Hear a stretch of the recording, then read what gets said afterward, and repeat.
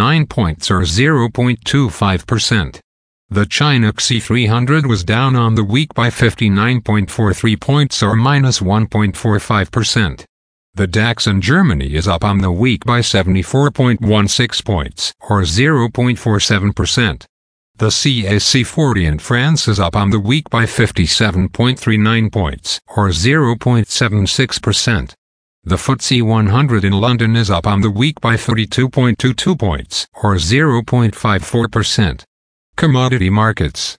Gold is down on the week by $24.60 or minus 1.22%. Silver is down on the week by 31 cents or minus 1.22%. Crude oil is down on the week by $4.86 or minus 5.88%. Copper is down on the week by 13 cents or minus 3.16%. Natural gas is up on the week by $0.12 or 5.71%. Corn is down on the week by 1 cent or minus 0.45%. Soybeans are down on the week by 2 cents and a quarter or minus 1.14%. Wheat is down on the week by 7 cents or minus 3.02%. The Canadian dollar is down on the week by minus 1.77 basis points or minus 1.32%. Highlights of this week's news.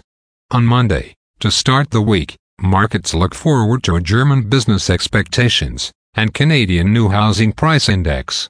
On Tuesday, markets look forward to Bank of Japan Consumer Price Index information, United States House Price Index data, building permit information and new home sales data and Australian Consumer Price Index information.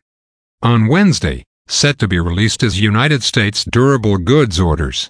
On Thursday we look forward to Eurozone consumer confidence and inflation expectations, Belgium Consumer Price Index data and United States gross domestic product and personal consumption expenditure information and United States pending home sale data.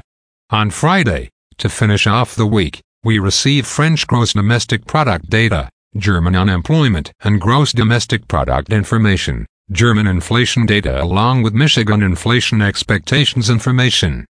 Again, thanks for listening. For automatic downloads, please subscribe on a podcast app or platform.